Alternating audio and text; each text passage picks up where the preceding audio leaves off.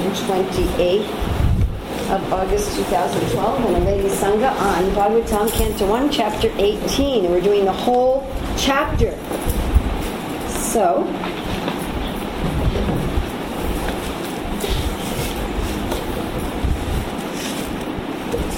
no. You're giving me that as a book table? Yes. Would that go? I don't. Otherwise, I'll play music.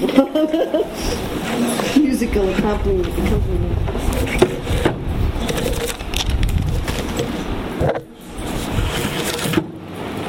So, do you all read this chapter before this gathering, or some of you do, or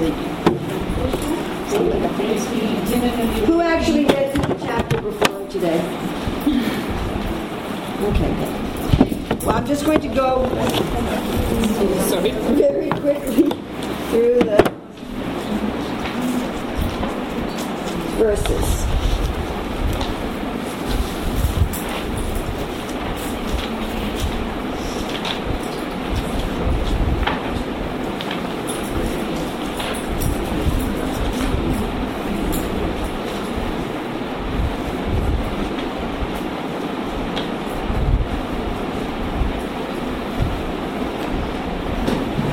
Goswami said, due to the mercy of the personality of Godhead Shri Krishna, who acts wonderfully, Maharaj Parikshit, though struck by the weapon of the son of Drona in his mother's womb, could not be harmed. So this is the first section here. Suta Goswami is going to be giving a summary. So for those of you who teach, you may note that the Shastra is full of summaries of Maharaj Parikshit. Then we're going to have a section where the sages glorify the hearing process and ask Suta Goswami to give them more details. And then, indeed, he does so and tells the incidents. So, due to the mercy of the personality of Godhead, Sri Krishna, who acts wonderfully, Maharaj Parikshit, though struck by the weapon of the son of Drona in his mother's womb, could not be burned. Furthermore, Maharaj Parikshit was always consciously surrendered to the personality of Godhead, and therefore he was neither afraid nor overwhelmed by fear due to a snake bird, which was to bite him because of the fury of a Brahmin boy. Furthermore, after leaving all of his associates, the king surrendered himself as a disciple to the son of Vyasa, Sukadeva Goswami, and thus he was able to understand the actual position of the personality of Godhead. This was so because those who have dedicated their lives to the transcendental topics of the personality of Godhead, of whom the Vedic hymns sing, and who are constantly engaged in remembering the lotus feet of the Lord, do not run the risk of having misconceptions even at the last moment of their lives.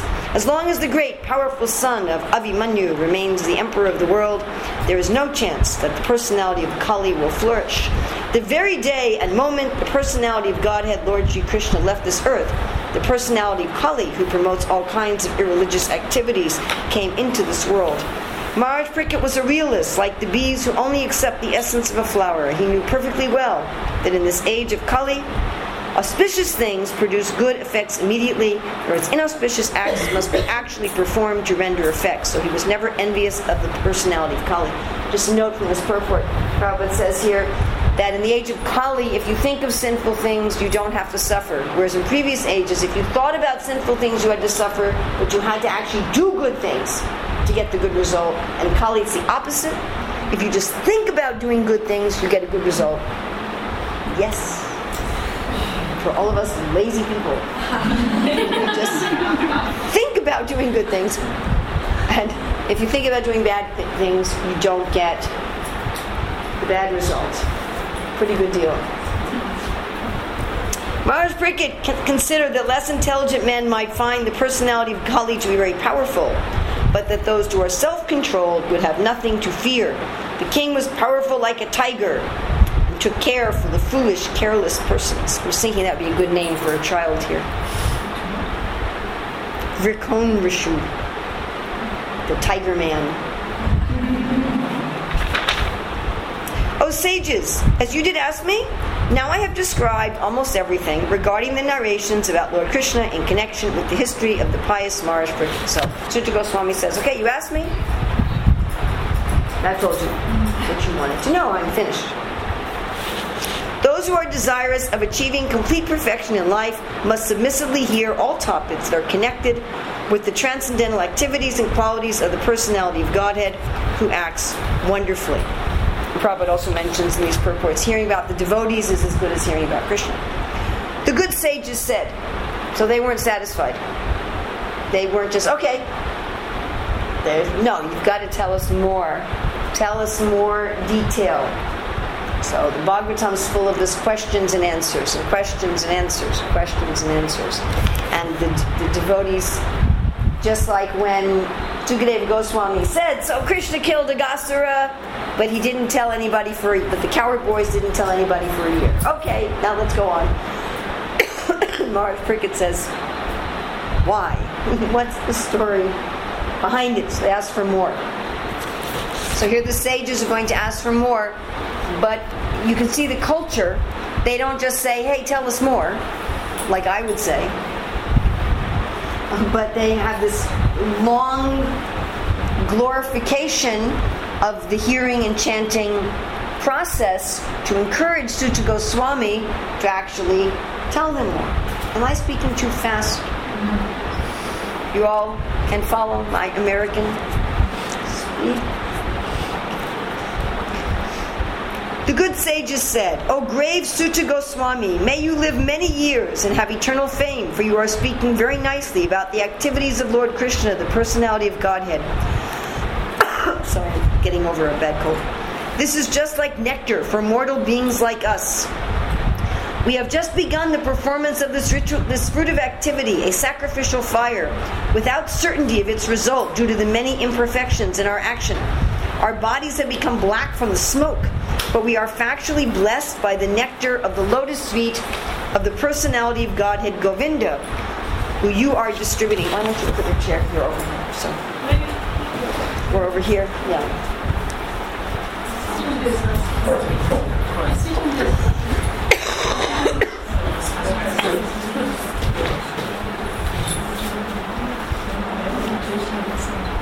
So this is also a nice purport where Prabhupada talks about how material activities, the results are uncertain. And he talks about farming.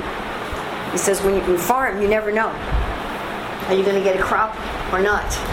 So these ritualistic activities are compared to farming. Whereas bhakti, he says, is certain. I was thinking about how much faith we have. You know, do we really have faith if I just chant Hare Krishna and I just worship the deity? It's certain. Or do we think, well, will it rain? Will it not rain? The value of a moment's association. So this reminds us of a verse in the Chaitanya Charitamrita. And in fact, the word here is lavinapi. Lavin, again, a moment. So the value of a moment's association with the devotee of the Lord cannot even be compared to the attainment of heavenly planets or liberation from matter, and what to speak of worldly benedictions in the form of material prosperity, which are for those who are meant for death. The personality of Godhead, Lord Krishna Govinda, is the exclusive shelter for all great living beings, and his transcendental attributes cannot even be measured by such masters of mystic powers as Lord Shiva and Lord Brahma. Can anyone who is expert in relishing the nectar ever be fully satiated by hearing topics about him? And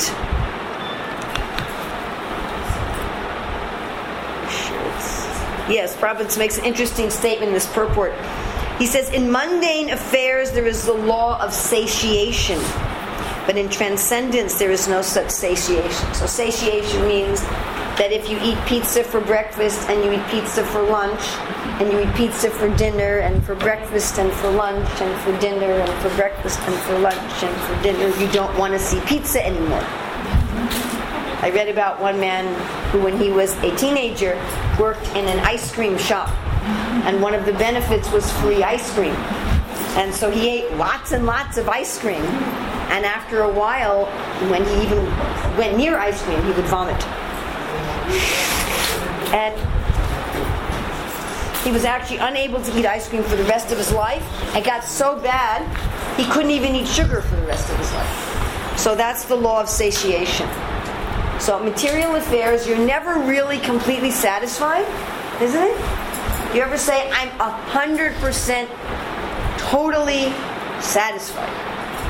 So you're never completely satisfied, but you get satiated. They're like, I can't do this. I need a break. Whereas spiritually, you're completely satisfied, but you never get satiated. You're fully satisfied, but you can keep having more.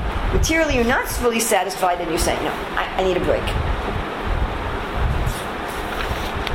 O Suta Goswami, you are a learned and pure devotee of the Lord, because the personality of Godhead is your chief object of service. Therefore, please describe to us the pastimes of the Lord, which are above all material conception, for we are anxious to receive such message. So here Prabhupada says that if you have professional speakers and a materially absorbed audience, you can't get the full benefit. That you need to have both the speaker and the audience to be absorbed. And I was thinking about this, how I have one godbrother who's always pressuring me, why don't you do more preaching to new people who don't know about Krishna?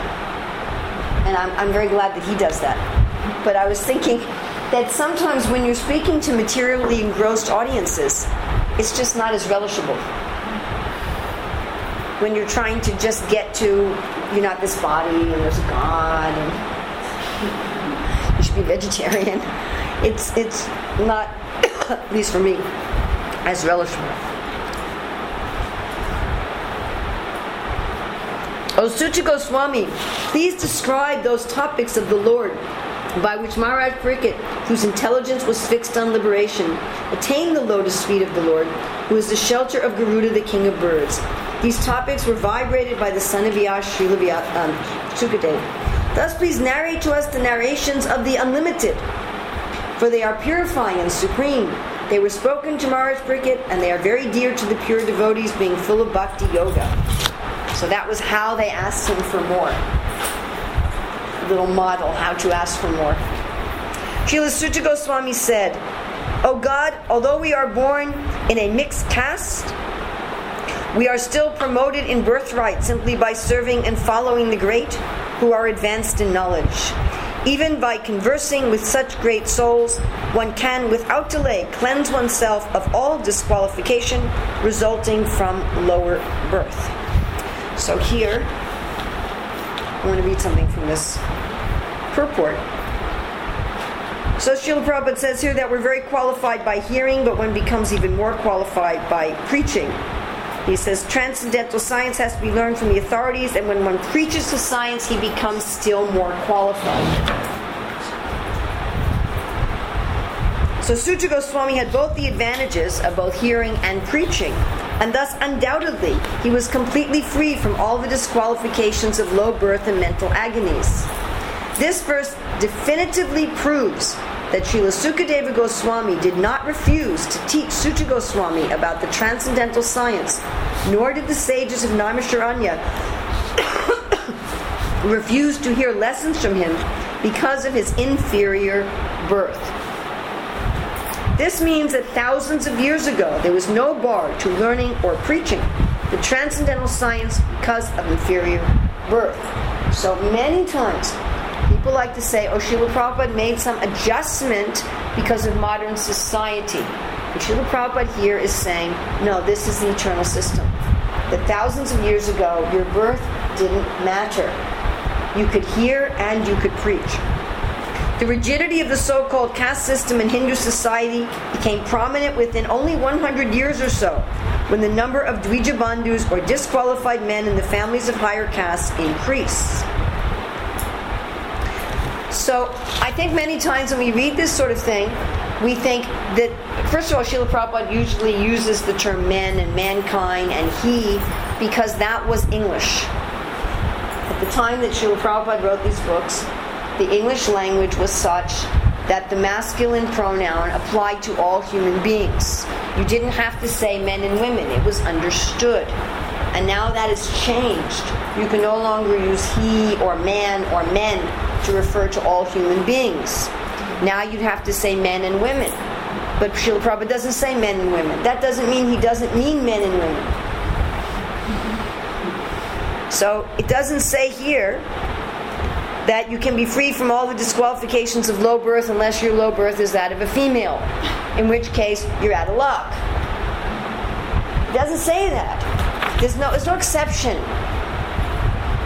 That by hearing from the right source and by preaching, that whatever disqualifications are there because of our birth are nullified. They just don't matter anymore. And even Sukadeva Goswami is willing to talk to such and hear from such a person. The sages are willing to hear from Suta Goswami, although low birth means you've done sinful activities in your previous life, generally, unless you're Haridas Thakur who wanted to become a Muslim for another reason. So Srila Prabhupada's very clear, right? And he goes on saying the Ganges water is accepted as pure, and one can become purified after taking a bath in the water of the Ganges. Lord Sri Chaitanya Mahaprabhu wanted to purify the whole atmosphere of the polluted world by sending qualified preachers all over the world. Now, I also find this next statement very interesting. So Srila Prabhupada's first talking here about how birth doesn't matter. Whatever kind of birth you have, whatever kind of body you have, you can hear and you can preach. Who does he make responsible for making sure that qualified preachers go all over the world? What group of people does Srila Prabhupada put the responsibility on? Sometimes. Sometimes. Indians. Who is it that needs to make sure that this philosophy is spread all over the world without consideration of what body you're in?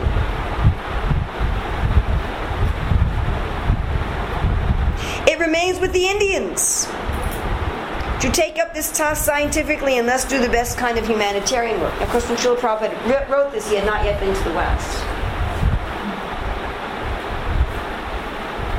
So we should be going to the Indians and saying, this is your responsibility to show that whether you're a man, you're a woman, whether you're Russian, whether you're Dutch, whether you're, Filipino, whether you're Shudra, whether you're Brahmin, whatever it is. Everybody except women can be.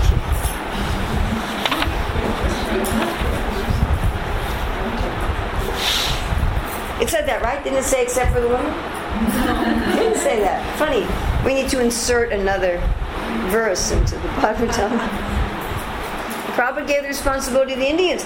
He didn't say, okay, the Indians have to keep the caste by birth system. He doesn't say it's the responsibility of the Indians to keep this caste by birth system and not let any of these new ideas about spiritual qualification being transcendent to birth from ruining the culture of the society.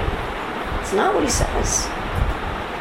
He says this is the tradition, this is the Vedic tradition for thousands of years.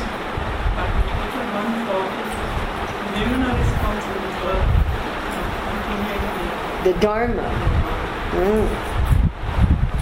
And what to speak of those who are under the direction of the great devotees chanting the holy name of the unlimited who have unlimited potency. The personality of Godhead, unlimited in potency and transcendental by attributes, is called the Ananta. It is now ascertained that he, the personality of Godhead, is unlimited and there is none equal to him. Consequently, no one can speak of him adequately. Great demigods cannot obtain the favor of the goddess of fortune even by prayers, but this very goddess renders service unto the Lord, although he is unwilling to have such service. Who can be worthy of the name of the Supreme Lord but the personality of Godhead Sri Krishna? Brahmaji collected the water emanating from the nails of his feet in order to award it to Lord Shiva as a worshipful welcome. This very water, the Ganges, is purifying the whole universe, including Lord Shiva. So, Suta Goswami is going on and on with this response before he actually gives them what they wanted. They said, tell us more about Maharaj Parikshit. And he's responding in these verses to the glorification of hearing about the Lord. Self-controlled persons who are attached to the Supreme Lord Sri Krishna can all of a sudden give up the world, now this is of course relating to the story, to the world of material attachment, including the gross body and subtle mind, and go away to attain the highest perfection of the renounced order of life, by which non-violence and renunciation are consequential. O Rishis, who are as powerfully pure as the sun, I shall try to describe to you the transcendental pastimes of Vishnu as far as my knowledge is concerned. As the birds fly in the sky as far as their capacity allows, so do the learned devotees describe the Lord as far as their realization allows. So this is another important point. that we speak according to our realization. And I think this is a very, we'll talk about this a little bit later, but just note that's here in text 23. Okay, now he's glorified Krishna, he's glorified the devotees. He said, I'll do this as far as I can. Now he starts telling the story. Once upon a time, Prabhupada mentions that in the purport. Ekada is the Sanskrit. Once upon a time, Maharaj Parikshit, while engaged in hunting in the forest with bow and arrows. I posted an article on my Facebook about the power of stories to transform people's values, and one devotee was very upset and saying, how can you say the scripture is full of stories? I said, because it is.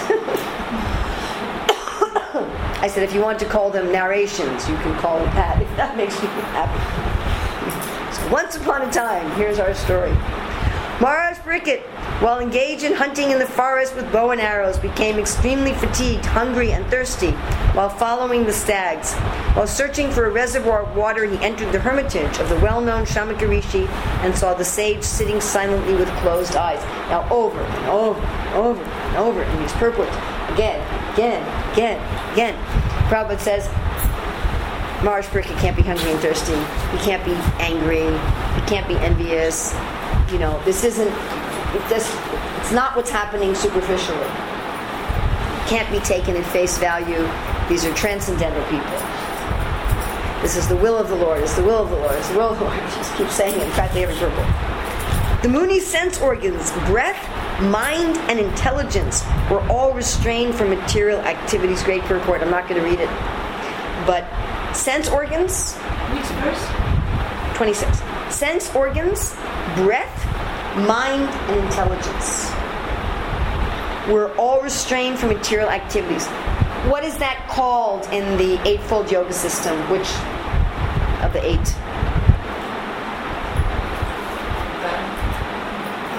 No. When everything's pulled in, like a turtle.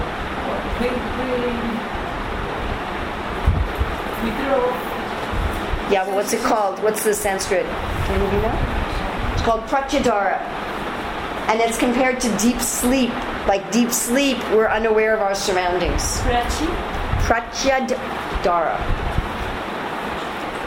So the sense organs, breath even. Of course, in deep sleep, we're breathing. But everything becomes suspended. We're all restrained from material activities. And he was situated in a trance apart from the 3, wakefulness, dream, and unconsciousness. We could talk about this for a long time.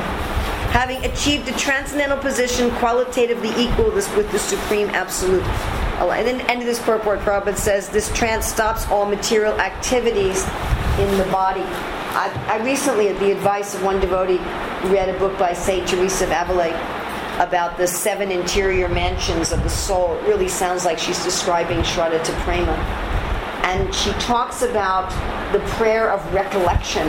And she says the prayer of recollection means you pull all your senses and your mind and your breath into the heart and you have no awareness. And she keeps talking about how your body stops. Everything in your body just stops. So that's exactly what Srila Prabhupada is saying here. This trance stops all material activities of the body. How does a devotee do this? We'll discuss. The sage in meditation was covered by the skin of a stag, and long compressed hair was scattered all over him. The king, whose palate was dry from thirst, asked him for water. Prabhupada says the same thing. He couldn't have been thirsty. It's Krishna's name. Huh? Anybody else want water so we don't have any dead snake gardens here? The king, not received by any formal welcome by means of being offered a seat, place, water, and sweet address, considered himself neglected, and so thinking he became angry. Again, uncharacteristic for a devotee. Very understandable, Prabhupada says, in ordinary situations. You go to someone's house and they ignore you. You're going to be offended. Especially if you're the king. Even if you're an ordinary person, you would feel offended. If you go to somebody and knock on the door and they ignore you. But if you're the king, you're used to being welcomed and received. But for a sage, and Parikshit was also a sage, you wouldn't expect him to be disturbed, welcomed or not. O Brahmanas, the king anger and envy.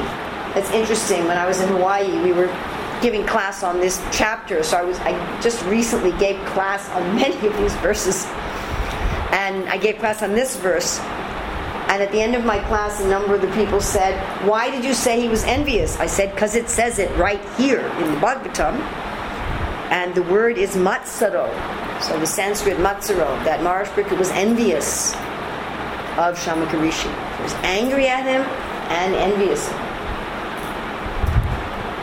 O Brahmanas, the king's anger and envy directed toward the Brahmana sage were unprecedented, being that circumstances had made him hungry and thirsty. And again, Prabhupada says, pure devotees don't get angry and envious at anybody. So this was all Krishna's will. Prabhupada compares it to Krishna bewildering Arjuna to speak the Gita. While leaving, the king, being so insulted, picked up a lifeless snake with his bow and angrily placed it on the shoulder of the sage. Thus he returned to his palace. And I love this purport. Where Prabhupada says that the king treated him tit for tat. So that's a very, you all know that expression? Tit for tat? What you give me, I give you back. That's basically what it means. Tit for tat. You're mean to me, I'm mean to you. You steal from me, I steal from you. You say something bad about me, I say something bad about you.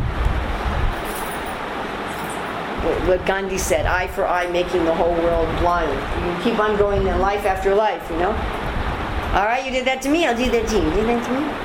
And Prabhupada calls this silly in this purport. He uses the word silly. Silly. He says he was never accustomed to such silly actions. Upon returning, he began to contemplate and argue within himself whether the sage had actually been in meditation with senses concentrated and eyes closed, or whether he had just been feigning trance just to avoid receiving a lower kshatriya. You ever done that? You ever think, I wonder if I did the right thing? You know, because first his reaction was, he thinks I'm kshatriya, and so he's just being rude to me. He thinks I'm not as good as him, a brahmana. He's just pretending to be in a trance, so he doesn't have to receive me, a lowly kshatriya. And now he's thinking about it, and he's thinking, well, maybe he really was in a trance. Have we ever done that? You know? We were sure that somebody insulted us. We were just sure of it, and we insulted them back, and did something, as Prabhupada says, silly, and then later we thought about it and thought, maybe I didn't do the right thing. Maybe it wasn't what it looked like. Maybe it was something else. And again, Prabhupada says, Krishna's arrangement, so forth, in purple. The sage had a son who was very powerful, being a Brahmana's son. While he was playing with inexperienced boys, he heard of his father's distress, which was occasioned by the king. Then and there, the boy spoke as follows. Did he think about it? Did he consult with any wise people? Did he consult with his father? Did he consult with the Shastra? He just acted. Did Maharaj Parikshit think about it? Did Maharaj Parikshit think about what he was doing? Thought about it later. So Maharaj Parikshit didn't think, he just acted. And now the boy's also just going to act. Just look at the sins of the rulers, who like crows and watchdogs at the door perpetrate sins against their masters, contrary to the principles governing servants. So Prabhupada says, yes, the kshatriyas are watchdogs, but you can't call them watchdogs who should stay outside the house. The descendants of the kingly orders are definitely designated as watchdogs, and they must keep themselves at the door. This is a society that didn't sleep with their dogs. So yes, the kshatriyas are the watchdogs of the state, but not that they're dogs. So he was taking something nice and true and turning it into something derogatory and insulting. On what grounds can dogs enter the house and claim to dine with the master on the same plate? Shringi. He's just like 12 years old. Now this is important, folks. This one is important. I've done this, and I've met a lot of other people in our Hare Krishna movement who do this. And it's so tempting to do this. This next mistake that Shringi's going to make. After the departure of Lord Shri Krishna, the personality of Godhead and supreme rule of everyone, these upstarts have flourished, and our protector being gone. Therefore, I myself shall take up this matter and punish them. Thus witness my power. So, who's authorizing him as Krishna's agent? Nobody. He's saying, Krishna's gone. Therefore, the king is doing this. The king is insulting the brahmanas because Krishna is not here. I am Krishna's agent. I will act on behalf of Krishna to right the wrongs of the world. I have done this. I fully, totally, completely admit that I have done this. I have thought, I am going to deputize myself to fix this problem. Don't do that. I just recently had some correspondence from a devotee, nice devotee, I'm sure, but telling me how a particular sannyasi's preaching really bothers him, and he thinks it's all bogus, and all of ISKCON's going to hell because of the way this sannyasi preaches. And I can't tell you anything or else you'd understand what I'm talking about. So just won't go any further than that. And I thought, well, maybe he really has it against this one sannyasi. And then today he wrote me stuff about another 3 sannyasis. And I had written to him and I said, are you sure this is your service?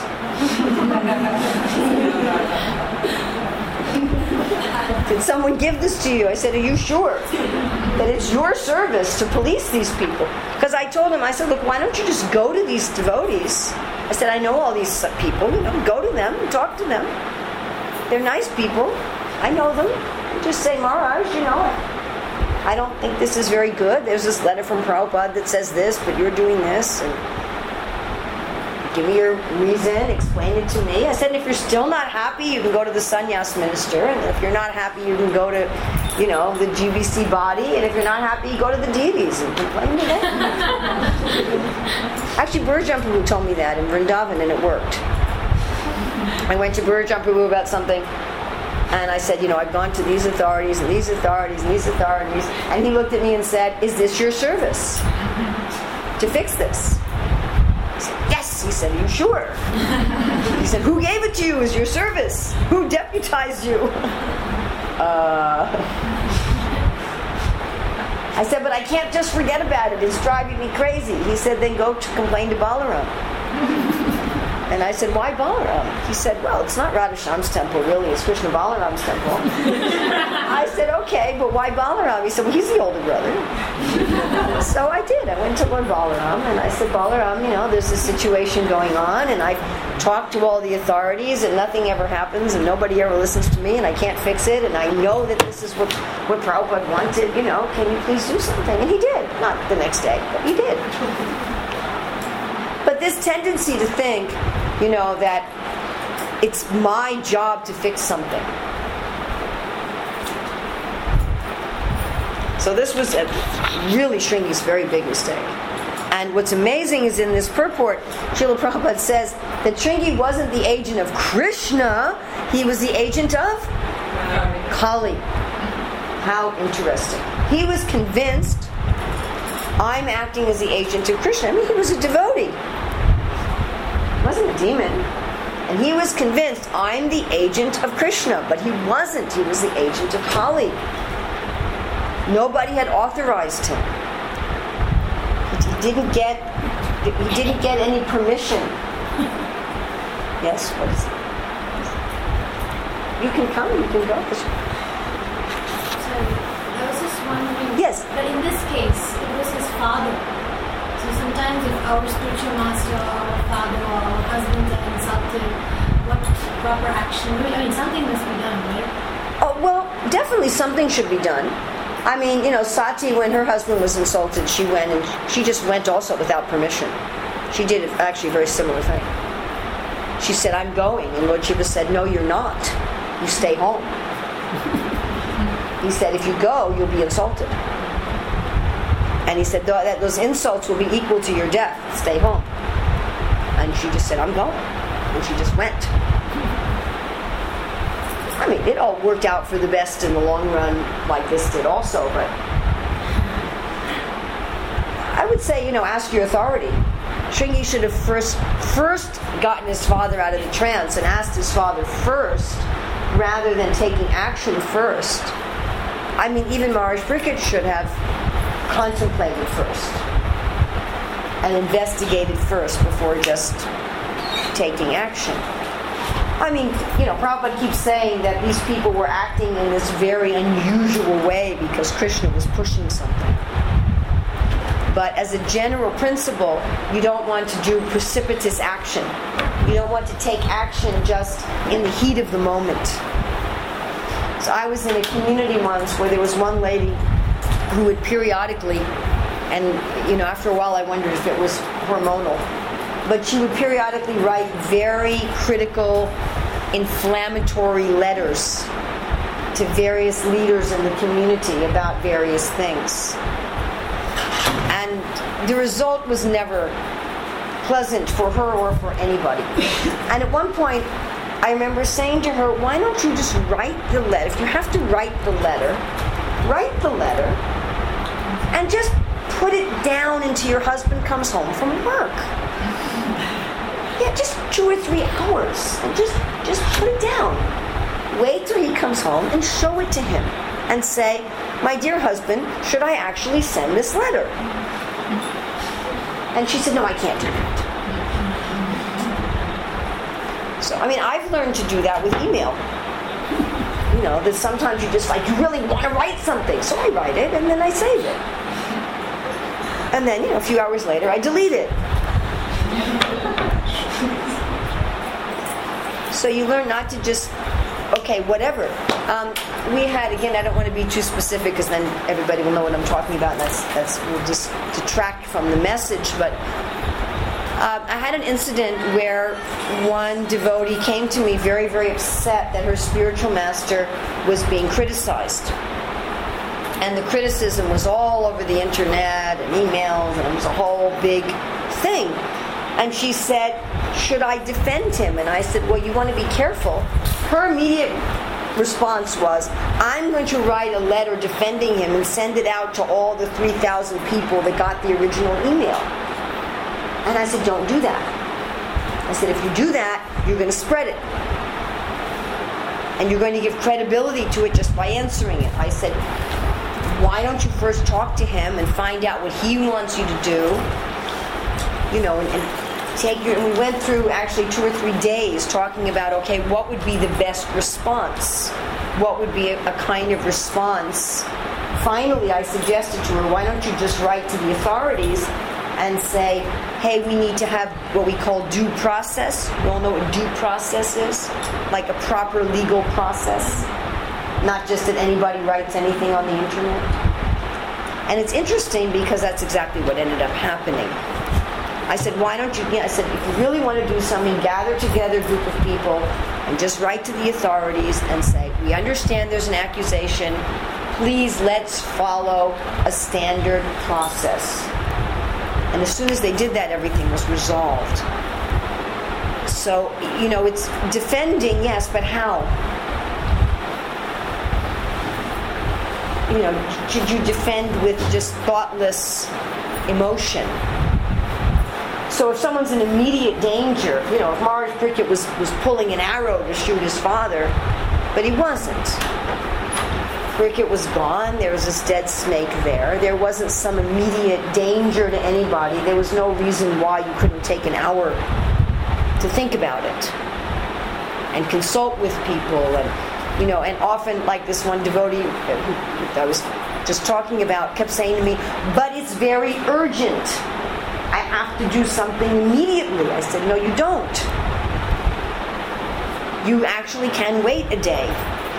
or an hour. You really don't need to have some immediate, I've got to go there with my bow and arrow and my sword and because you may make things worse. And Shringi definitely made things worse. And Prabhupada comments in his purport that Shringi's offense was great and Parikit's offense was minor. So, the fault we're trying to cure may be a small one. I may be trying to kill a mosquito, with an atom bomb.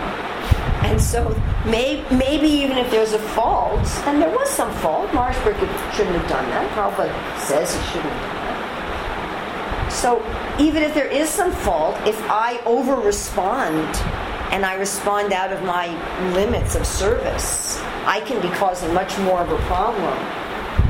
Like this devotee who wrote to me that so-and-so Maharaj is bogus. He's causing so much more of a problem than whatever he's criticizing. So one has to be sober and careful. But what's really interesting here is that Shringi is convinced that he's Krishna's agent. That's what I find very interesting. He's convinced. I'm Krishna. Krishna's not here, I have to do it. Like when I told this devotee, go through the process. He said, well, they won't do anything. It won't work. I said, what we mean by working is that Krishna's pleased. Whether or not things get fixed according to your ideas, not what's working. The son of the Rishi, his eyes red hot with anger, touched the water of the river Kosika while speaking to his playmates and discharged the following thunderbolt of words. It's also interesting that Prabhupada says the reason that Shringi had this power as a young boy is because of the reign of Maharaj Parikit. That because Maharaj Parikit was actually a saintly king, the Brahmanas were able to have this power. So he was using power that he got from the reign of the king against the king. The Brahmin son cursed the king thus: on the 7th day from today, a snake bird will bite the most wretched one of that dynasty because of his having broken the laws of etiquette by insulting my father. Thereafter, when the boy returned to the hermitage, he saw a snake on his father's shoulder, and out of his grief, he cried very loudly. So Prabhupada said he cried because he knew he had done something wrong. So when we act like this, usually we figure out, just like Parikit figured out a little while later, oh, maybe he was really in a trance. And so Shringi's thinking, giving the death penalty to somebody who put a snake on my father's neck was a little much. O Brahmanas, the Rishi who was born in the family of Angira Muni, hearing his son crying, gradually opened his eyes and saw the dead snake around his neck. He threw the dead snake aside, so he wasn't concerned. And asked his son why he was crying, whether anyone had done him harm. On hearing this, the son explained to him what had happened.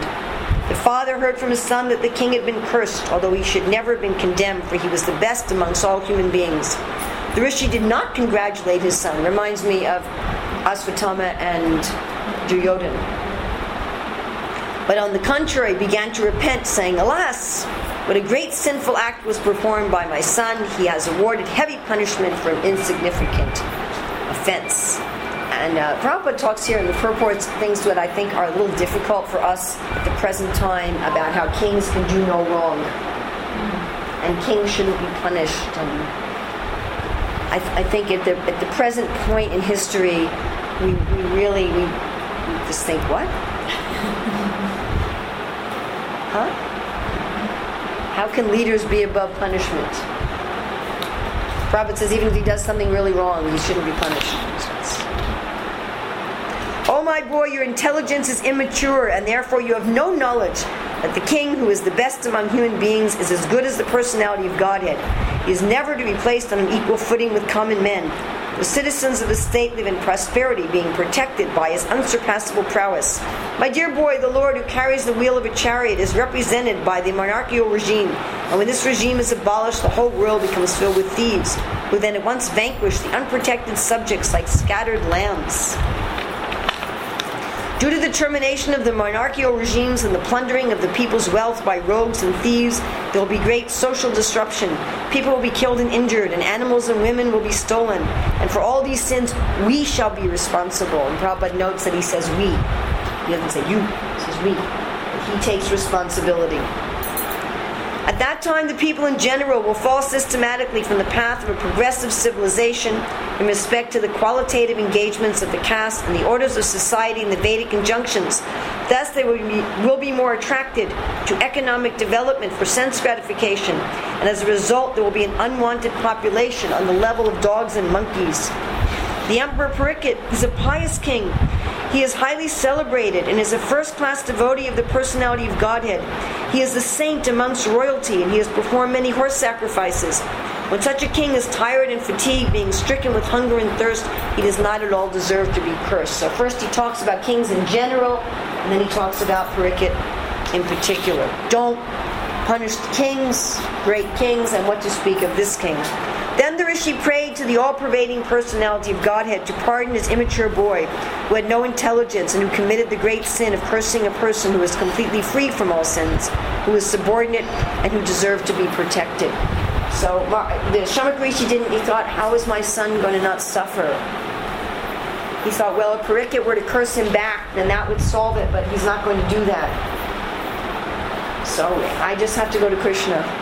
Krishna, please pardon him, he's just a boy. The devotees of the Lord are so forbearing that even though they are... Oh, this is one of those verses that you read it and say...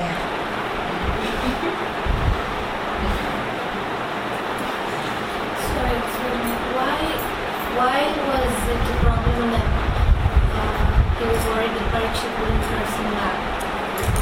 Because if Parikshit cursed him back, he'd be free of the reactions immediately. Otherwise? Well, reactions grow.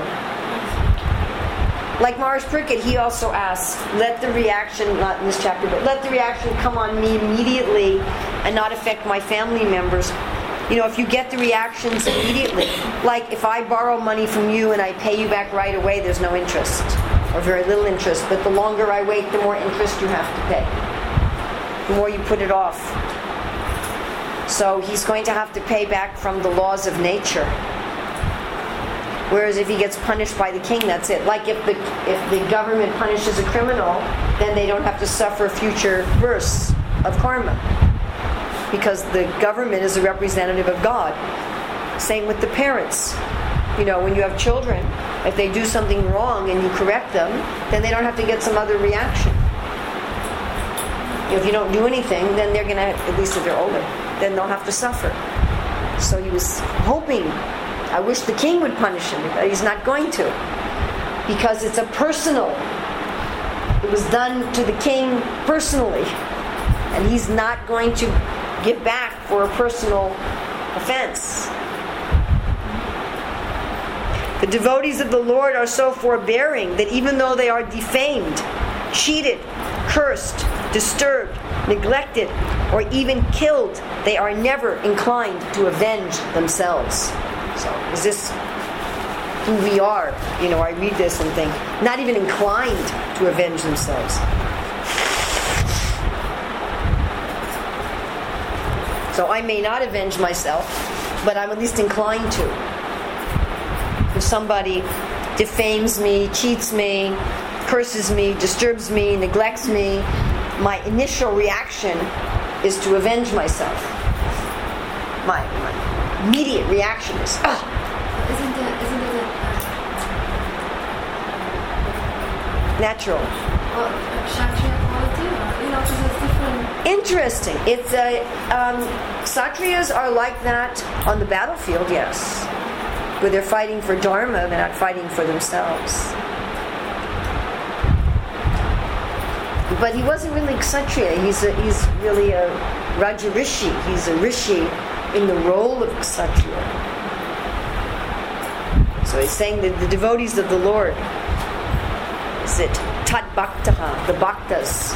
It's not talking about the kings. The Bhaktas don't defend themselves.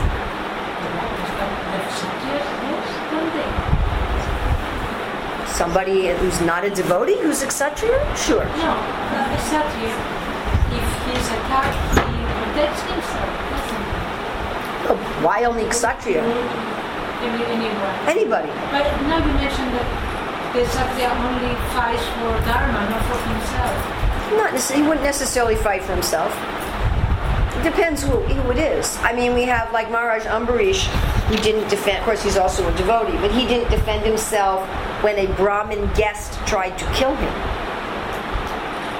Now, if a Kshatriya warrior tried to kill him, yes, he would defend himself. But a guest, no. And a Brahmana, no. So in certain circumstances they would, even by Kshatriya mentality. The sage thus regretted the sin committed by his own son. He did not take the insult paid by the king very seriously. Generally, the transcendentalists, even though engaged by others in the dualities of the material world, are not distressed, nor do they take pleasure in worldly things, for they are transcendentally situated. So, just to summarize here, Suta Goswami gives a little summary. The sages ask for more and glorify the hearing process. Suta Goswami glorifies the hearing process, then he tells the story. The themes I picked out here are always remembering Krishna, that no matter what, bad things happen to us, and guaranteed. It's guaranteed, absolutely, that bad things will happen to us. For sure. Well, I don't care what astrologer you go to. Something bad will happen. Maybe little bad, big bad, whatever. But something. To just remember Krishna. So this was the quality of Maharaj Parikshit, remembering Krishna. And then going into trance. Remembering Krishna in a very deep way, where one removes one's awareness even of the material world. You said, how do the devotees do that? The devotees do that when you're in love, you forget everything. So if you love someone, anyone here who's ever been in love with someone, whether you're in love with a man or whether you're in love with your child, or if you're even in love with an animal, if you're in love with some other living entity, you, at least when you're in the height of that love, you forget everything else. And you're always thinking of that person. So just like when you have a baby. So at least the first few days or week after you have a baby, you are thinking of that baby all the time. Right? Those of us who are mothers. So you wake up at night and you check if the baby's breathing. Right? And if you go in the next room to wash the dishes or take a shower, you're constantly thinking of your baby. If someone else is watching your baby, even your husband, you're thinking, how is my baby? How is my baby? How is my baby? If you go out of the house and leave your baby with somebody, you're always thinking, how is my baby? How is my baby? How is my baby? And you may call them, and how is my baby? Right? So that's love. And when a boy and a girl are in love, also it's like that. That you're always thinking of that. It doesn't matter what you're doing. You're in math class, and it doesn't matter. You're going here, you're going there, you're talking to other people, you're doing other things, but you're always thinking of that boy. So that's the natural samadhi of the devotee. And you may lose awareness of your surroundings even. I mean, we all experience this. If you've ever read a really good book, you go into a kind of pratyadhara samadhi. Or if you watch a movie, I assume all of us have watched a movie sometime in our life, and you go into kind of a pratyadhara samadhi, isn't it? You forget time, you forget where you are, you forget time. And that also happened to me first time I read Bhagavad Gita. I stayed up all night. I didn't go to meals. I was in university. I didn't go to my classes. I couldn't stop reading. You all of a sudden you go, oh my God, it's 1 o'clock in the morning. You lose your awareness of time and space. You lose your awareness of where you are. You don't know where your body is, right? Haven't we all had this experience? Oh, it also happens if we're really worried about something, if we're very scared. Same kind of thing happens. Somehow all your intelligence goes to one point, and you just withdraw off, and you don't even notice. Other people can be talking to you, other things, and you're not aware of them. You're fixed like that. So the devotee goes into samadhi by love. The mystics like Shamakarishi, they go into samadhi through a mechanical process. There's ways of breathing and ways of sitting that will put yourself into a mechanical position of samadhi. Does that make sense to everybody? Okay, so that's another theme of the chapter. Devotees' general detachment, because they're always absorbed and think they don't care what happens. I was really meditating on how this is real love. You know, if you really are in love, then as long as the person you love is happy, that's all you care about. It just doesn't matter. Nothing else really matters. And we see that people do this for their country. They love their country, and so they go to war. Hey, just think about that for a minute. You're offering your body as a sacrifice to your country.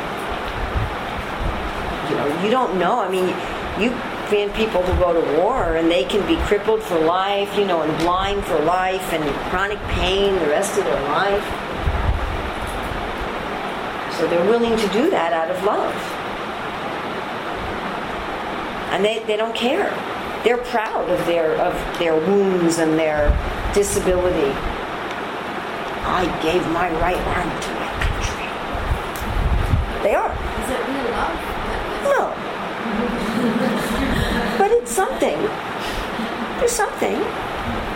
Just like Prabhupada says, nectar devotion. Everyone has a propensity to love somebody, but we don't know the object. It's very dissatisfying because you got the wrong object and it's not pure love. But it gives us some idea. You know, the parents who are willing to work 2 or 3 jobs so their child can go to college, and it's kind of, as long as my object of love is my happiness is just in loving and in serving. I don't need another happiness. You know, the woman who cooks for her family and she doesn't care if there's any food left over for her to eat. She just wants to see everyone else eating and enjoying the food. So this is the mood of the devotee, and therefore the devotee really doesn't care. You know, if I have to be cursed, if I have to die, if I have to become a worm, it doesn't matter, whatever. As long as I can think of my beloved and what I'm doing is pleasing, they're taking happiness from the act of loving and serving itself. And we all have some experience of this. Isn't it? Don't we all have some experience, even on a material level, that if there's someone I'm very attached to, that the act of trying to make them happy and seeing them be happy by my actions can be so satisfying to me that at least for a little while I forget about everything else. I'm not concerned for myself. In fact, I'm even enjoying the process of sacrificing. I'm enjoying, you know, spending my money and spending my time and to clean the house and make the cake and have the party for them. And I'm not even aware that I'm sacrificing. I don't experience it as sacrifice. So this is the mood of Parikka. A real independence, and I want to just...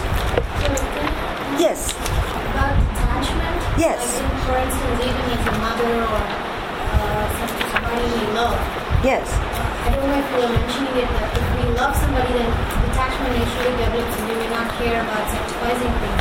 Yes. Sometimes we can also become very attached. Oh, my child has to get that particular thing, and we become very attached. So I was just wondering, should we practice detachment regardless of whether we love Krishna or not?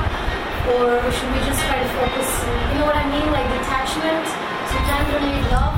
In the beginning of practicing Krishna consciousness, one needs to make a determined, willful effort to be detached and say, okay, I'm going to follow the 4 regular principles whether I feel like it or not. I'm going to do this whether I feel like it or not because I want something. And in the beginning, our love for Krishna is very small, generally. There's some. It's not that there's nothing, but it's not very developed. So we're not really being detached out of love. Our interest is primarily selfish. well, if I love Krishna, I'll be happy. I'll be in the spiritual world and I'll be happy. Or if I love Krishna, I won't have to suffer anymore. Or I'll get to understand everything. So that's really what's driving us.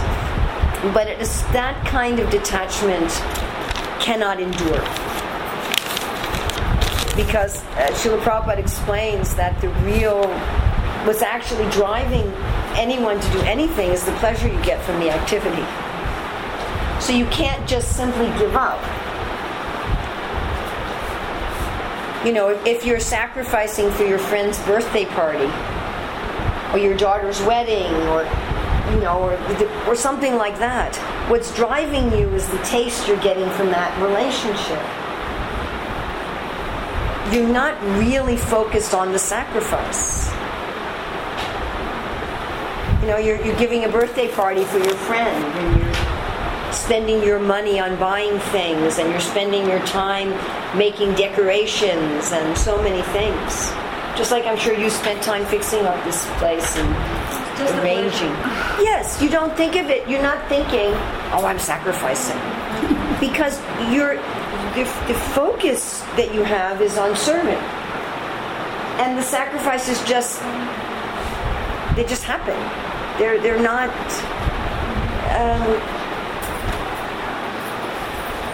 if you really are in love with a boy, you're not detached from all other men because you're forcing yourself to be. You don't even see them. You don't even know they're there. They're just irrelevant. So it's something like that. When you have a little baby, it's not that it's some kind of forced sacrifice. It's just, here's this helpless being who I'm taking care of and I have so much affection for. Something like, we need to come to that point. You might start off saying, well, okay, I'm going to do this by determination, but that won't endure. If you keep up like that, eventually you'll look for a taste somewhere. Am I going too long?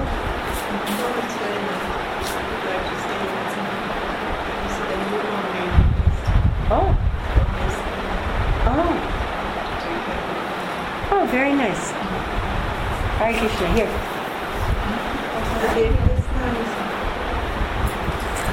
I just wanted to read this thing from 22 about real independence. Real renunciation means perfect dependence on God. Every living being is dependent on someone else because he is so made. Actually, everyone is dependent on the mercy of the Supreme Lord. But when one forgets his relation with the Lord, he becomes dependent on the conditions of material nature. Dependent on the conditions of material nature. So I'm feeling, okay, in order for me to be happy, it has to be not too hot, not too cold. My body has to be healthy. I have to have nice food to eat. My friends have to be nice to me, etc., etc., etc. So one becomes dependent on the conditions of material nature. Renunciation means renouncing one's dependence on the conditions of material nature and thus becoming completely dependent on the mercy of the Lord. So my happiness then is that I know Krishna is taking care of me. My happiness is not that I get nice food or not nice food. Is the weather okay? Is my health okay? Are people being nice to me? Etc. Real independence means complete faith in the mercy of the Lord without dependence on the conditions of matter. So faith in Krishna, then you're free. Then you're free. Then your happiness and your peace is not dependent on anything or anyone. And that's independence that we're looking for. So materially, people try to become independent by having enough money, by having their own house, by having the right power connections and influence, by having good friends, by neutralizing their enemies, by having good health, by having knowledge. And this way we think, if I set up all the conditions of material nature, then I'll be free to do what I like. But you're not, because then we're dependent on material nature, and as soon as one of those conditions gets off, and they do, don't they? You get everything lined up, right? Get everything lined up. Great. Now I can be free. Oop. Okay. Fix that one. Oh. Okay, fix it. Oh. the same time.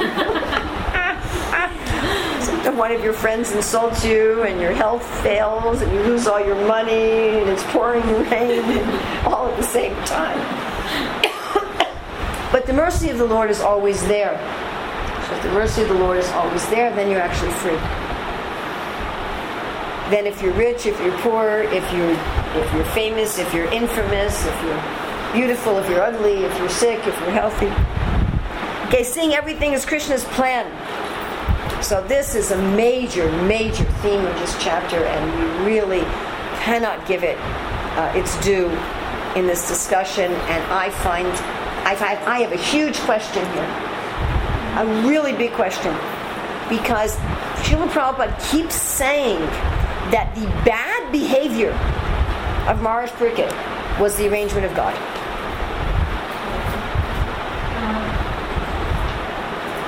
He keeps saying that.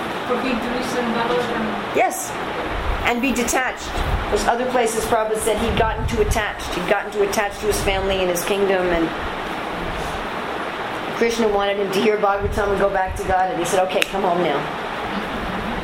But he wouldn't just come, so Krishna had to break it. You know, your kid's on their computer and you say, come to prasadam, and they don't come and turn off the computer. So Krishna says, okay, come back to home, back to God. No, I got this, come, turn it off. So how did Krishna turn it off? He turned it off by having Maharaj Parikshit do something wrong. First of all, he felt hungry and thirsty. Now, a pure devotee is aware of being hungry and thirsty, but he's not whipped by hunger and thirst. Now, if I'm really hungry and really thirsty, I may get mean. Any of you ever get mean if you're hungry, thirsty, or tired? Okay? Especially if you're hungry, thirsty, and tired. Right? When children are hungry, thirsty, and tired, they get very odd. And adults may also get a little peculiar. So, but this doesn't happen to Maharaj Parikshit. He doesn't get funny when he's hungry, thirsty, and tired. So first of all, he was being whipped by hunger, thirst, and fatigue, which just doesn't happen to a liberated soul. They're aware of it, like you're aware that your car needs petrol, but it's not whipping you. And they don't lose their good sense. You know, I lose my good sense, but they don't. So he got affected. His judgment got affected. I mean, that's for a conditioned soul. I can say to someone, oh, I'm sorry I acted like that. I was really tired. Right? I'm sorry I acted like that, you know, and I was sick. And everyone says, yes, okay, I understand. But for Maharaj Parikshit, I'm sorry I acted like that. I was hungry, thirsty, and tired. No. Their behavior doesn't change. And then to insult a Brahmana? Whoa, the Kshatriyas never insulted Brahmanas. This didn't do it. To not recognize that Shamaka Rishi was in a trance? To think, oh, he's just making it up? To insult me? Which is how Prabhupada puts it. He's pretending to be in a trance because he thinks I'm a low Kshatriya and he's a big Brahmana. He thinks he's better than me. He's insulting me. To imagine an insult? So let's put aside Shringi for a minute, but Maharaj Parikshit? Now how do we answer this question? That Maharaj Parikshit's bad behavior, improper behavior, what Srila Prabhupada's called silly, and over and over and over and over again in these purports say, pure devotees don't act like this. So if we accept that his bad behavior is the plan of the Lord, what question does that raise? It raises some very practical questions. What are the practical questions? I can't answer them, by the way. But what are the practical questions that it raises? What is not the plan of the Lord? Okay, is everything the plan? Is everything that happens the plan of the Lord? So we get this question all the time. This happened to me. Was it Krishna's arrangement or my foolishness? If something bad happens to me, is that because Krishna wanted it or because I'm a fool? What other questions does it raise? When we see some other senior devotees or sannyasis doing something, we think, is it because Krishna arranged that to happen? Whoa. Should I see that any time someone that I understand to be an advanced devotee does something wrong, that it's actually Krishna's Leela?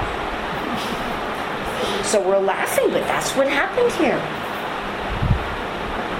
I cannot answer that question. But I will say that that question becomes raised by this chapter. How do you know? If somebody who's normally a saintly person, and you accept them as a saintly person, does something uncharacteristic and just plain out wrong. And actually we hear that all the time. Many devotees, they're always saying that it's because of Krishna's reign or whatever happened if they did a mistake. And it kind of makes sense. And they say, that happened. But because of that mistake today I'm more better situated. That's okay. But I still see it as a difficult thing. At what point do you say, someone could have looked at Maharaj Parikshit and said, well, I guess he really wasn't so saintly. I mean, it's interesting because Shamaka Rishi, in explaining that Maharaj Parikshit wouldn't punish Shringi, he said, remember we read that the devotees never defend themselves. But he just did. Putting the snake on the neck was a kind of defending himself. It was a kind of retribution. He had just done that. And then Shamaka Rishi, no, he's not going to do that. So Shamaka Rishi took the incident as a very minor blip. He didn't take the incident as something that was indicative of Maharaj Parikshit's level of advancement or character at all. He said Maharaj Parikshit has this level of advancement, and this is just some unexplained, unimportant thing. So how do we know when to do that? How do we know when to look at some uncharacteristic, untranscendental, unliberated behavior to become affected by thirst and get angry because you're thirsty and tired, and to insult a brahmana who hadn't even offended you is not the behavior of a liberated person, as Srila Prabhupada says in these purports over and over and over and over again. So if we see someone acting like that, do we decide, I guess they're not liberated? Or do we say, they are liberated and this is Krishna's Leela? I don't know the answer to that, but this chapter raises that question. It definitely raises that question. I could give an answer, but I don't think I could give a definitive answer. The basic answer here is that this was something very, very, very unusual. It wasn't his standard behavior, like Arjuna's behavior on the battlefield. So that generally Arjuna acted as a liberated person and displayed the symptoms of a liberated person. But here in this one circumstance, he didn't. So did that mean that, the rest of the time he was faking? And it's also, I find it interesting also that in the verses themselves, it doesn't say this was the will of the Lord. That's the commentary of the Acharya. Srila Prabhupada and the other Acharyas, Prabhupada quoting the other Acharyas. But in the verses, it doesn't say that. So that's also I find that quite interesting. So in the Bhagavatam itself, it's saying Parikshit was angry and envious. So I'm just simply bringing this up. I'm not trying to solve it, but just these are the kind of things we could spend a few hours talking about. The other question it raises is, what about me? When I do something stupid, is it Krishna's? Can I ever say it's Krishna's arrangement? No, this is a very serious question, and I'm not talking about me. I'm talking for each of us. If I'm normally very peaceful and tolerant, and then one day in 5 years I all of a sudden get very angry with someone, is that Krishna's arrangement? What is it? This is a real question. I don't know the answer to that. And anytime I act badly, do I say I'm acting badly because I'm a rascal? Is there ever a situation when I act badly, but actually that was Krishna inducing me to act badly? I don't know. I just honestly don't know. I'm thinking of a devotee came to me with a complaint about something happening, something that the management was doing, and it was, I don't want to say what the complaint was because it's sort of being recorded and so forth. And it's such an unusual complaint that it would be obvious who I was talking about to somebody who hears it, not to any of you. She made a complaint about what the management was doing, and her complaint was a very unusual one. I've never heard such a complaint before. And it was very hard to take seriously. It was a complaint that you heard it and you thought, I mean, when I've told a few other people what she said, they just laughed. And I thought, it was hard for me not to laugh. I was hearing her complaint and I was just thinking, are you serious? But she was really, really serious. She was very upset about it, and she was convinced that the management was going to literally go to hell and going to take many, many births as animals. And she was very convinced about it, and she even had a quote from the Shastra that anyone who does this thing is going to take birth as an animal, and she was very, very upset about it. So I tried, and there were a lot of other ladies around too. It was a whole group, and I tried everything that I pulled all my tools, I tried my hammer, my screwdriver, my wrench, my everything. I tried everything. And nothing was helping. She was very angry. We have to do something about this. We have to stop this. This is very serious. Again, I wish I could tell you what it was, but I can't. It was actually quite interesting. It would be something, anyway, I can't. It'd be something like how the management deals with the stray dogs that come on the Mayapur property. It'd be something like that. Something like it's the duty, it wasn't here, it's the duty of the management to feed all the stray dogs, and because they're not making an arrangement to feed all the stray dogs, they're going to go. Something very much like that. And finally, I got very angry. Just suddenly, really. I said, you're choosing to live in the temple ashram. That's your choice. And part of that choice means you have to respect the decisions of the authorities at the temple, and if you don't want to do that, you should live someplace else. And as soon as I said that, I thought, what did I just say? And why did I say that? And why did I get so angry? Immediately, I'm like, I didn't do that. I didn't say that kind of thing to anyone. I got very angry. I mean, I was almost shocked. You're deciding, and I'm like, whoa.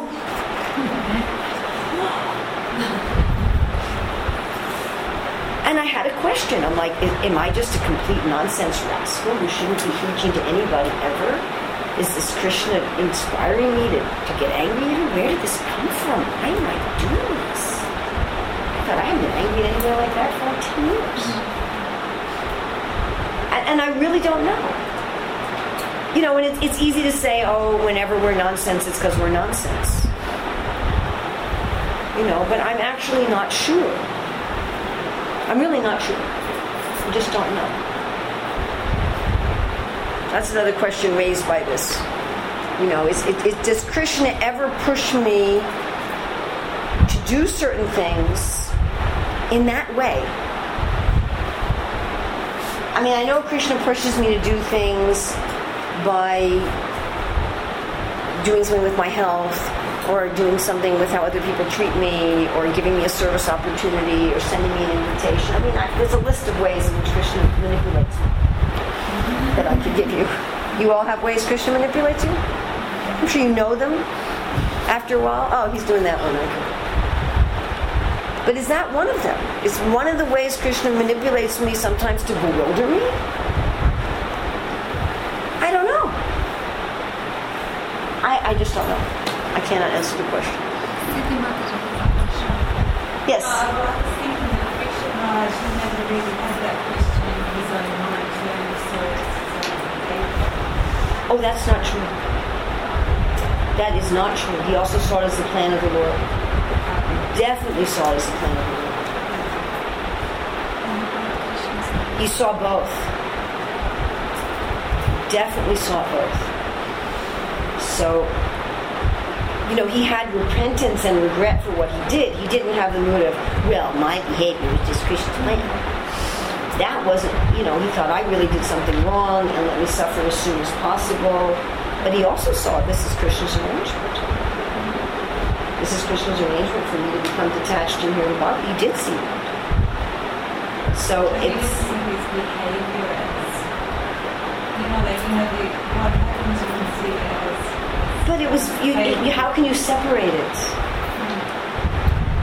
If he hadn't behaved that way, he wouldn't have gotten cursed. So it's very intertwined. To say that, that no Brahmin would have cursed him otherwise. The only way a Brahmin would have cursed him was by him acting out of character. So, no, he did see both. There's a place where Prabhupada says he saw that the Lord had taken the form of the curse. He saw, this is Krishna calling me. So he did see it both ways. Srila Prabhupada talked about himself, this I actually just thought of this. When Prabhupada bought the land in Juhu, he said, if Krishna had told me Mr. Nair was a cheater, I would not have bought the land, but Krishna bewildered me, so I would buy the land. Now, of course, I wasn't doing anything wrong, but in one sense, Srila Prabhupada was angry at the devotees who were cheated by Mr. Price in New York. So in one sense, you could say that. I don't really have an answer. I just think this is something to think about, and it's a question that's raised by the chapter. That does Krishna ever also bewilder our intelligence as a way of pushing us to be where he wants us to be or do what he wants us to do? We have some kind of answer in one Prabhupada's purport from Bhagavad Gita. I think it's maybe the second chapter, when Prabhupada is saying that it's about is everything is Krishna arrangement and how to understand. And as Urmila Mataji says that we can't understand, but Srila Prabhupada says that everything is Krishna arrangement, but we may act as the instrument of karma or as the instrument of Krishna. So the devotee should pray that he would or she would be Krishna's instrument. So we don't know, but we may pray to be Krishna's instrument, not karma's instrument. Well, it's interesting also with Shringi, who thinks he's being Krishna's instrument. Prabhupada says he's being Kali's instrument, but he is also being Krishna's instrument. And Srila Prabhupada asks and answers the question, why did Krishna use a Brahmana? Because Krishna wanted the age of Kali to come in, and if he wanted it to come in through the Brahmanas, but he used a little boy so the boy himself wouldn't have to suffer. But Krishna did use him. So Shringi wasn't Krishna's instrument, he was Kali's instrument, but he was also Krishna's instrument. He was. So that's also there. Okay. The next theme here is the value of scripture, the value of hearing. There's all these verses back and forth from the sages to Sutta Goswami about the value of hearing, the glories of the Lord, the value of hearing, the glories of the devotees, the value of both speakers and listeners being pure. And then the last thing I'm going to mention really briefly, and are you all killing me with the time? The last thing I'll mention is just what I said I would talk about in 23, to describe the Lord as far as their realization allows. So, and this is why I'm sometimes bringing up questions that I can't answer. I think it's important to note that these questions come up, but I don't feel that I can say, okay, here's the answer. So to speak up to your realization. Now, if you want to say something above your realization, you can say, this is what it says in the scriptures, but I don't understand it. And I think of one personal story happened to me. I was in Aventur, and there was a meeting of about 45 educators, Harikesha called, from all over the world. So in the audience were Hridayananda Maharaj, Tamal Krishna Maharaj. I mean, it was quite an audience. And 10 minutes to 7, someone comes up to me and says, Urmila, I know you're willing to give class on a minute's notice. Would you give the class this morning? And I said, sure. What verse is it? So he gives me the verse in purport where it says, the Pandavas went back to Godhead in their self-same bodies, and so can you.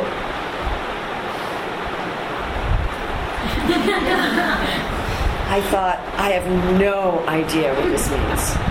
I thought, oh, this is one of those purports that I read and said, huh? I'll understand this later. And I went to the next purport and I thought, how am I going to speak on this from the Vyasa-san? And not only speak on the Vyasa-san, but in front of these 40 GBC sannyasi scholars. I thought, what kind of a fool am I that I said yes, I would speak in the class with 10 minutes to prepare. It was not funny. So I prayed a lot. And I wrote down like 10 different explanations.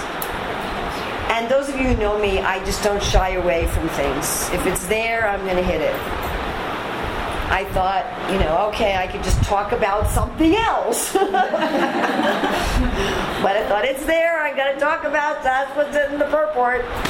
So I think I've never been as nervous.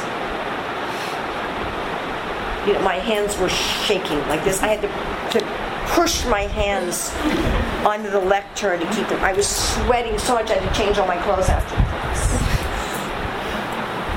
And I gave my 2-3 minutes in the class, that goes away. You forget all that. You forget everything.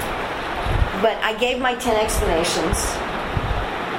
I talked about other things too there. It wasn't the only thing in the purport. And at the end of the class, I said, so, does anyone else have any other explanations? Nobody did. I was like, yes. Nobody else understands it either.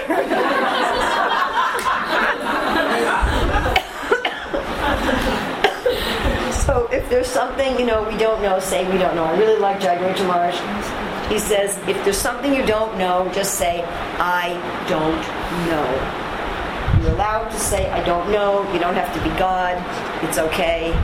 You don't have to know everything. Even if there were some things that Prabhupada said, I don't know. There was one letter Prabhupada wrote to Ekayani. He said, you'll just have to go to the spiritual world and find out for yourself.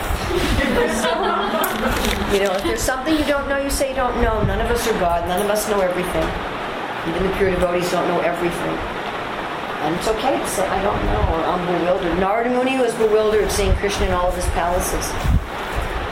Lord Brahma said, anyone else can say they know all about you, but as far as I'm concerned, I can't know about you. Now, this is also not realization, just but experience. And in this regard, I like the story that Prabhupada tells in Chaitanya Charitamrita about Sankaracharya. So Sankaracharya, in those days, the Brahmanas used to debate. So even here in Mayapur, you all know we just had the Olympics. In my, do you know that, or here you don't even know that there's an Olympics? Okay, well there was just a big Olympics. Here you don't know what they could be bombing each other in the rest of the world, and you wouldn't know. So in the Olympics they compete. Who's the best runner, who's the best diver, who's the best everything. And in a Vedic society, there were these kind of competitions among each of the varnas. This is one way you keep everything pure. I'm sure there were competitions between the weavers and, dance competitions. And there's certainly competitions among the Vaishyas. Right? There's competition in the marketplace. Certainly competition among the Kshatriyas. And there was competition also among the Brahmanas. You always want to push up the best. And whoever lost the competition had to surrender. This is one of the way you keep truth. Whatever it is, but the way you keep the different... Everyone has their area of protection. The Brahmanas have to protect truth. Kshatriyas have to protect people. Vaishyas have to protect natural resources and animals. And the Shudras have to protect the arts and skills. So to keep that protection on a high level, you have competition. One of the ways you do it. Not the only way is competition. So the Brahmanas would have debates. And if you lost... you surrendered. You had to become the student of the person who defeated you. So mostly to become a student of Sankaracharya, because Brahma Satya Jagamitya, the world is false. If you're a follower of Sankaracharya, you have to become a sannyasi. It's rather serious. You don't just become a disciple. You engage in one of those debates. Like the Kshatriyas, they're fighting to the death. They weren't just fighting for a gold medal. It was a very serious thing. So Sankaracharya came to debate with the king. That was interesting that the queen was considered so qualified that she could be the arbitrator of the debate, although her husband was on one side. She could be so neutral and detached. So Sankaracharya debated with her husband. She said, Sankaracharya has won. My husband has been defeated. She said, but I'm half of my husband's body. So defeating my husband is not sufficient. You have to also defeat me. Now the terms were they could debate on anything in the scriptures. Well, the scriptures are very broad. And there's a part of the scriptures that deal with what Prabhupada says in that purport, erotic principles. Erotic. Yes, erotic, sexual. Prabhupada says the queen said, okay, now you have to debate with me on the erotic principles. Because in the Vedas there's everything. There's the weaponry, right? Not just transcendence. There's also the Kama Shastras. And Sankaracharya said, I can't. He said, I took sannyas when I was 8 years old. He said, I can read these scriptures, but because I've had no practical experience, I can't talk about it. Very interesting. He said, give me a month. Seriously. He went to a cave. He put his body in a trance. He had his body watched by one of his disciples, and there was a king that was dying. As the king died, Sankaracharya entered that body of the king. So he could experience the erotic principles without contaminating his sannyas vow, because he experienced it in a different body. And Prabhupada says he lived for 1 month. It's a very famous story. He lived for 1 month as a king, experienced the erotic principles, then left that body of the king. So people saw that the king almost died, came back to life, and then died a month later. Then he entered back into his own body and went back to debate with the queen. She accepted defeat then by Sankaracharya. And Prabhupada said she then gave up material life. So I looked it up. And some people say that she left her body and went to the higher planets. And some say that she also became like a sannyasini and started her own ashram. And there's stories of her as a renunciate with her own disciples, and etc. So we're not really sure if she had a physical death or a renunciate death. But the point is that Sankaracharya didn't think he could speak about something about which he had no experience. So when we talk about realization, we're talking about spiritual realization, and we're also talking about experience. And I think it's very, very important for preaching in the Hare Krishna movement that we only preach about things that we actually know and we've actually experienced. If there's something that we don't know, we have no experience, we send the person to somebody else. So I see that more and more of our lifetime renunciates are starting to do this. That more and more of our people who've been renounced, if they're preaching to grihastas, they say you need to ask a grihasta instead of trying to give advice on something about which they have no experience. And the same way, if we're a grihasta, then we can't really... I remember one woman asked me in New Zealand, she said, how can I be a lifetime renunciate? I said, I have no idea. I haven't done it. Not in this life. I don't remember, if I did it in another life. I said, I can tell you from the Shastra, but I wouldn't know which verse to quote. I wouldn't know if I'm quoting out of context. I wouldn't know if I'm balancing. I said, I can give you, I can tell you principles from the Shastra, but I can't go any further than that. I can only go to that level. So I thought that was the last theme. I'm sorry I've gone so long. When were we supposed to end? Like a long time ago. I'm sorry. Is anybody mad at me? It's Krishna's arrangement. She's good. We like her. Give her a sweet or something. Thank you very much. I always like having a good reason to go through an in-depth study. And it was so much fun because I just gave so many classes on this chapter just a couple months ago. Another garland. There was a children's book like this, where the guy took off his hat and there was another hat. So if I keep giving away my garland, they'll keep manifesting. We have cookies to distribute. Cookies to distribute. The Prabhupada tells that story of the yogurt pot? You all know that story?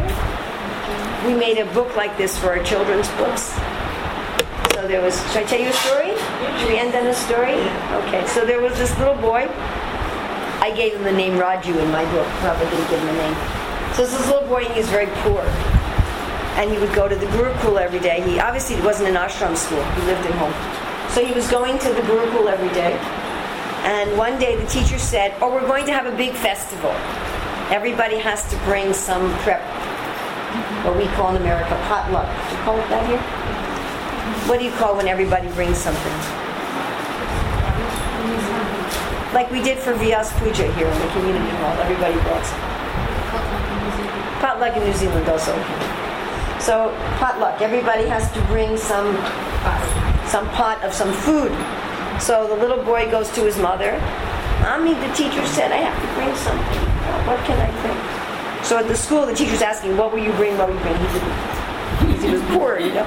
So he goes, oh, Mommy, what am I going to bring? And she said, we don't have anything. We're poor. And he said, what will I do? And she said, well, there's somebody called Dina Bandhu.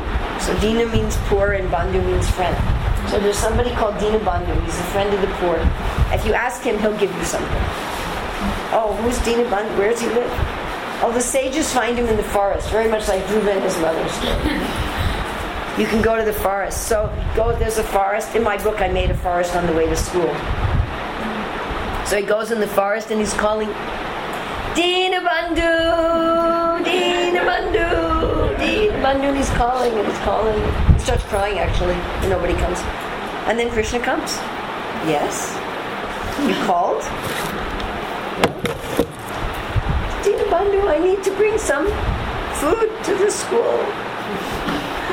We're poor, we can't bring anything. So Krishna says, you tell your teacher you'll bring some yogurt. So he's happy. He goes, I'm going to bring yogurt. So it's a big festival. Bringing yogurt would mean bringing, huge, enough for hundreds of people. So the day of the festival, he goes back to the forest. Dina Bandhu, Dina Bandhu. Krishna comes and he gives them a little, those little tiny clay pots. He gives them his little, but he's just a child. So he's an innocent child. So he's happy. Oh, my friend gave me, of course, it's Krishna. How are you not going to be happy with Krishna? He's obviously in transcendental bliss. So he takes this little pot and he's just happy, Takes it to his teacher and his teacher's, what is this? His teacher's furious.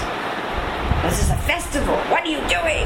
This isn't even just for one person.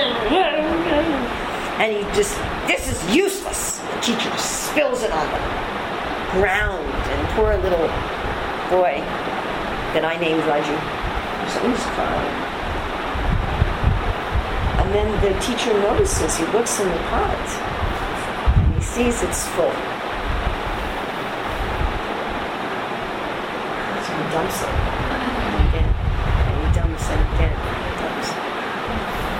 So Prabhupada says that is spiritual life. Om Purnamada Purnamada. Always full.